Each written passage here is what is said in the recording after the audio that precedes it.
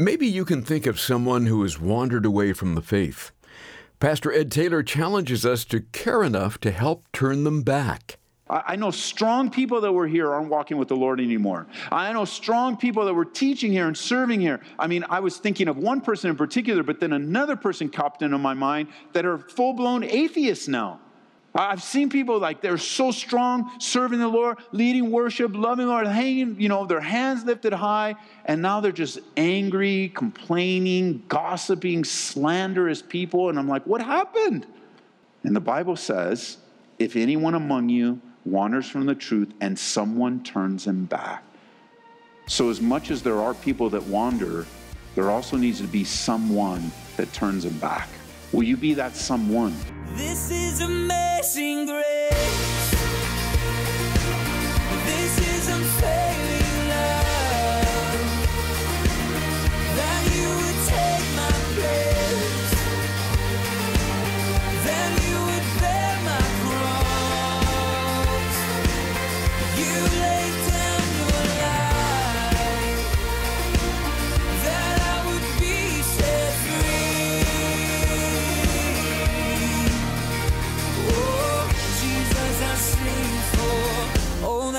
Done for me. From Calvary Church in Aurora, Colorado, this is Abounding Grace. Pastor Ed Taylor heads back to Hebrews today, and we'll concentrate on just one verse, chapter 12, verse 14. As the pandemic continues, this is a very unique time in human history. We've experienced some things we've never had before. In the midst of all the challenges, we've seen many wander or stray away from the faith. And maybe you can think of some friends or family that have strayed. Pastor Ed would like to encourage us now to care enough to help them get back on track. If your Bibles are already open, or if not, open them to the book of Hebrews chapter 12 and James chapter 5. Hebrews chapter 12, James chapter 5, in a Bible study that I've entitled, Caring Enough to Pursue the Wanderers. And for some of you, this is not the first time I've shared this message. It is a familiar reminder to us to care about those that have wandered and strayed away from the faith. One thing I've noticed in this last year is that this last year has caused a lot of believers to wander and to stray away. It started with, of course, closing down. Who would have ever thought that we would have a time other than a snow day that we would actually close the church down and go completely online. But that was the decision we made. We weren't sure what was happening. We wanted to be safe. And so for those few weeks, we went completely online.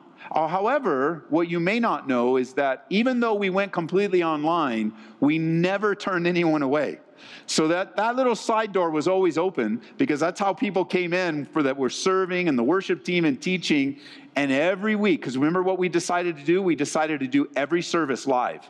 So we would have live worship, and I would teach, and then every service, because my thought was, so many things are outside of our control. Let's do the things that are under our control. So every time you tuned in, there'd be a live service. The Holy Spirit would speak to whatever service was there. And then if anyone showed up at the door, we said, just come on in and sit down, and you can worship with us. And we had a few people. I still have a picture of the sister. I think she was in her 80s, back there by herself by the door with her hands lifted up during worship, because she was just wandering around looking for a church that was open, saw an open door, and walked right in. And there was no way we're going to turn her away. We say, come on in and worship. And so how would we have known? Remember when we started online, and we're like, okay, church, we can make it till Easter. We can make it. We can do this together. And what happened? Easter came and went, and then so did another 10 months and counting. Do you know churches are still closed right now? They're still closed to gather together all around the country, even around the world. And it's taken its toll on believers. It's taken its toll on the church. And because of that, many have wandered away. And we've seen a lot of that even here. There's different categories. First of all, there are people that are upset with us that we are having any kind of restrictions. And so they're upset with this. They go, I don't want to do this. I'm not going to cover my face. I don't want to be. And they go find another church that they can fit in, and they're not taking the kind of precautions that we are. And it's like, okay, if there's nothing we can really do about that. We made our decision, and we're going to stick by it. There are other people that are in a place of sickness, And they're in a place of sickness, and they're unable to be here. But not being able to be here was like an anchor and a tether in their faith. And so now that they're not here, they've wandered away. I don't know about you, but watching online is great. It's just not the same. Did you know that? It's not the same. It's so distracting. Like, there you are, you're watching online, and then your tummy starts to growl, and you go, you know what? I can still hear it. I'll walk over and look for some cookies and milk. And then there's no cookies. And you're like, well, maybe we have some downstairs. And we go down. Now you can't hear anymore. You go down. Oh, no, I have no cookies in the basement. I think I'll go to King Super. You know, you're just like, Well, maybe that's just my experience. I don't know. But you could be watching online, you could get a text, and you go, oh, I better answer them. And you go through, and I wonder what's going on Instagram, and you go through, and then there's a picture of food, and then you're hungry again. It's always about hunger. But Jesus said, you're blessed if you hunger and thirst for righteousness, are you not? There's a blessing attached to it. But you know, it's different. It is a great supplement, and I'm glad that you're joining us online. But if you can be here, like, it's not, online is just not the same. And we've been doing online since technology was invented. But because of being online, the kids weren't connected, and then they were wandering around. And before you know it, it's just, God created the church. This is his doing. This was not an invention of man. God created us for each other to connect. And wandering and straying has happened a lot in our church and in many churches. And as a pastor, my heart aches for the wanderers. I'm not interested in guilting them or, making them feel bad. I'm interested in encouraging them in the Lord so that they can go farther with their walk with him. I know it's been a hard year. It's been hard for all of us. And the temptations that's come upon us have been challenging, like those in the book of Hebrews, like the Hebrew believers. They had their own challenges, their own issues. So by the time we get to Hebrews 12, which is where we are in our verse-by-verse study, notice Hebrews 12, we'll pick up where we left off. Notice in verse 12 of chapter 12, it says, therefore, strengthen the hands that hang down. And there's just a lot of hands hanging down right now in the church of Jesus Christ. There's a lot of tired, weary people. There's a lot of people, and not just tired and weary, but a lot of people that are upset. There's so much division. There's so much anger and angst among believers right now. Almost so much so that it's just like many in the church have lost their way. They've forgotten why they're saved. They've forgotten the gospel of Jesus Christ. They have forgotten why you're on the earth, why God has created you, what your destiny is, because of some hardships. And that's what trials do. They refine us and they test us. And you're right. Listen, you're right when you think that we don't always pass the test. You're right. We don't always pass the test. We don't always make it through in the moment. We do stumble and we do fall, even to the point where there are seasons when we just look at ourselves and you go, what happened to your faith? You're looking in the mirror and you're like, what happened? You were so filled with faith. Well, why do you doubt? Why, like the psalmist says, why are you so downcast? There's been more than one occasion. I look myself in the mirror and go, what's wrong with you, Ed? What's wrong with you? Of course, I know what's wrong with me. I know the trials I face. I know how I've responded to them. But I'm encouraged, though, because even though I don't pass all the tests, the Lord is faithful. And though a man falls 7 times, he'll rise again. That even when we are faithless, God remains faithful. So that even if you look at your life right now and you haven't passed the test, okay, repent and get back in the race. I know there's a lot of weak hands right now. Notice he says, strengthen the hands which hang down and the feeble knees. Feeble knees and hanging down hands, they have this description of a walk that's been interrupted. I mean, because very many people, walk like this. Very few people walk like this. Unless there's some kind of medical condition, most of us have pretty much an upright walk and our hands are at our sides. We're not all beat up and beat down. But for those of you that are beat up and beat down, for those of us that are in a stronger place, we're to be looking for you to help you. That's what we learned. We've already gone through this section. This is all review. And you go back a couple weeks and listen in the book of Hebrews on our app or the website. We've already looked at this. Of course, there's always going to be people weak, feeble need among us. But those of us that are strong, those of us that are spiritual, we're to look for those that are weak and help them. That is the body of Christ. And we're going to learn today of another instruction from James to look for those that have strayed away. He says in verse 13, make straight paths for your feet, so that what's lame may not be dislocated, but rather healed. There's healing available to you today from the Lord. God wants to heal the weaknesses and the hurts and the pains and the trials and the difficulties, what they've done to you. He wants to heal your marriage. He wants to heal your kids. He wants to bring the prodigals home. That is the heart of God. And the enemy's just throwing and throwing. Don't believe. Lose hope. It'll never happen. And to that we have to rise up, even as we're singing, and say, no. We're going to battle on our knees with our hands lifted high. And we just sang that, didn't we? It just came out of our mouths. Or you heard the person next to you, that joyful noise, that we're going to battle because the Lord is coming back. He's going to return. And we want to bring as many people to heaven as possible. You with me, church? So notice now James chapter 5, this brief exhortation. Notice, James is right after Hebrews, James chapter 5, verse 19. A familiar passage, but it's good to be reminded.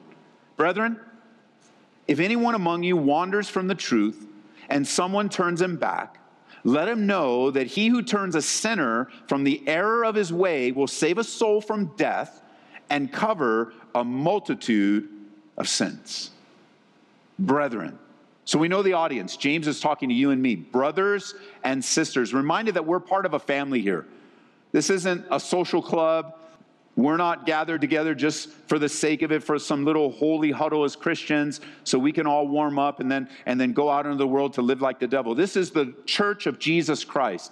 It is holy and set apart for his purposes. And you and I, by faith, born again, believers in Jesus, are brothers and sisters in the Lord. So he says, brothers and sisters, as you consider your family, what does he say? He says, if anyone. So as you look around the room today, as you consider the body of Christ, you got to understand, any one of us can stray away at any time.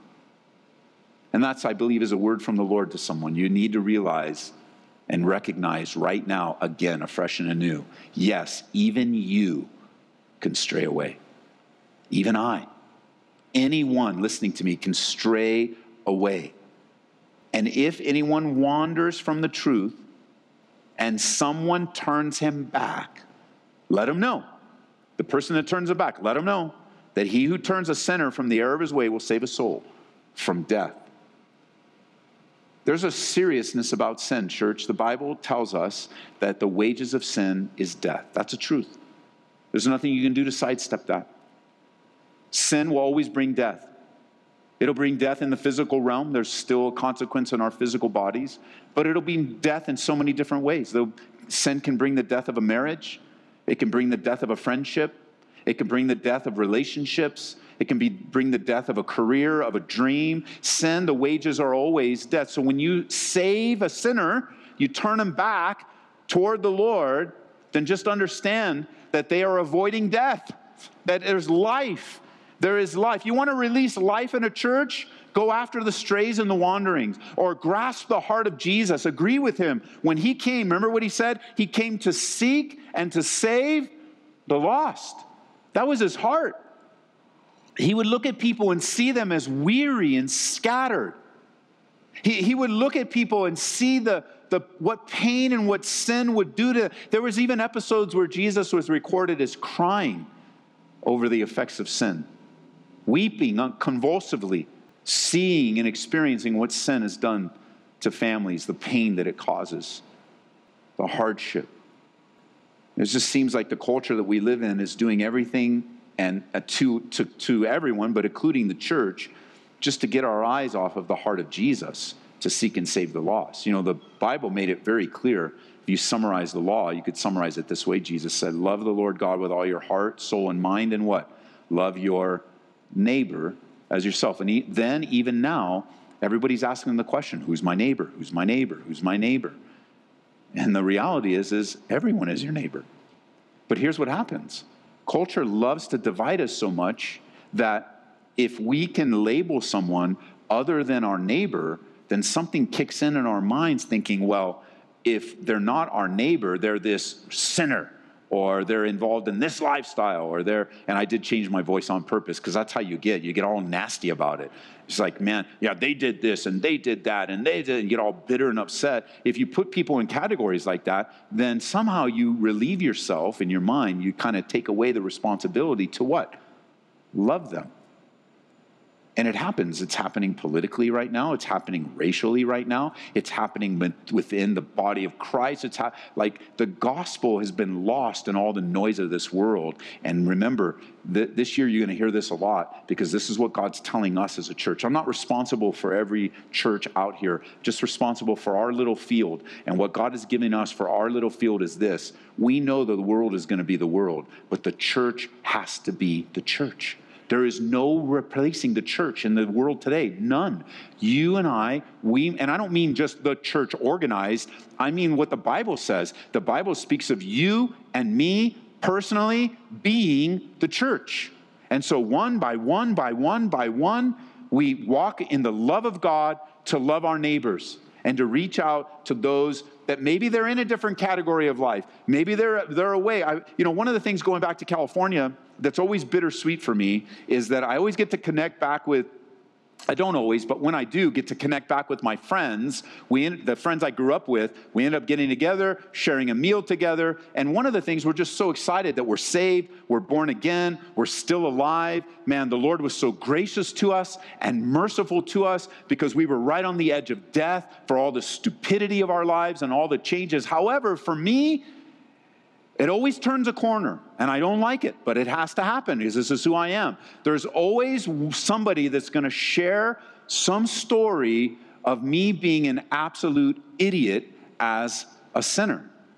And on the one hand, it reminds me, man, I'm so glad that the Lord saved me, that I'm still alive, that I get to use him. But on the other hand, I just look back and I think, man, I was an idiot. And who wants to remember that they were an idiot? And that I was involved in this, and I did that. And a lot of times the story that's told, I don't even remember it because I was so out of it. Drugs or alcohol, I don't even remember the situation. I'm like, wow. And there'll be times I look and I'll say, I really did that? I go, oh yeah, you really did that. And what else? And I don't want to hear anymore. I can only handle one at a time. And then I'll quickly change the subject. They probably know this by now. I'll quickly say, oh, but isn't the Lord so good? Aren't we saved? I don't go back, well, you were an idiot too. No way, I want to get our eyes back on the Lord. The point I'm making is this. I was in a category once that you could have easily overlooked. You could have said, well, look what he's doing and what he's involved in and what he's doing to culture and what he's doing to society. But I was a neighbor that needed the love of God. And we just can't overlook people because they're involved in things that we don't agree with, or we have a different point of view with, or they're just ruining their life, or ruining our neighborhood, or ruining our world, or ruining. Of course, the world is so upside down. And we shouldn't be surprised that perilous times have come. And we don't want to label people so that we don't have to love them, even within the church. Because as we're a family, of course, we have everything that has to go with families. You have a family, I have a family, none of us have a perfect family. And neither is the church. The church is not a perfect family. And in the church, James says, there are going to be people that wander away. It always shocks me. I don't know why. I've been serving the Lord for 30 years now. I've been here for 21 years. And I don't know why, but when I hear of another person falling away or another situation, one of my first responses is shock. And I don't know. I know it's going to happen, but I know strong people that were here aren't walking with the Lord anymore. I know strong people that were teaching here and serving here. I mean, I was thinking of one person in particular, but then another person popped into my mind that are full-blown atheists now, that they've taken a stand that says, oh, there's not even a God. And I'm like, man, we served together. We broke bread together. We had community together. We went on mission trips together. And you don't believe in God anymore? What happened? I've seen people they're so strong, serving the Lord, leading worship, loving the Lord, hanging, their hands lifted high. And now they're just angry, complaining, gossiping, slanderous people. And I'm like, what happened? And the Bible says, if anyone among you wanders from the truth and someone turns him back. So as much as there are people that wander, there also needs to be someone that turns them back. someone that turns them back. Will you be that someone? Will you be that someone? And you know, in verse 12 it says, anyone that turns a sinner from the error of his way. You know what? This is such a great life-giving passage. And what do many people do with great life-giving passages? They like to argue about them. And the argument in this passage is, well, you know, if somebody wanders in the church and they wander away, are they even saved? Can you lose your salvation? And everybody gets hung up on that. I don't want you to get hung up on that.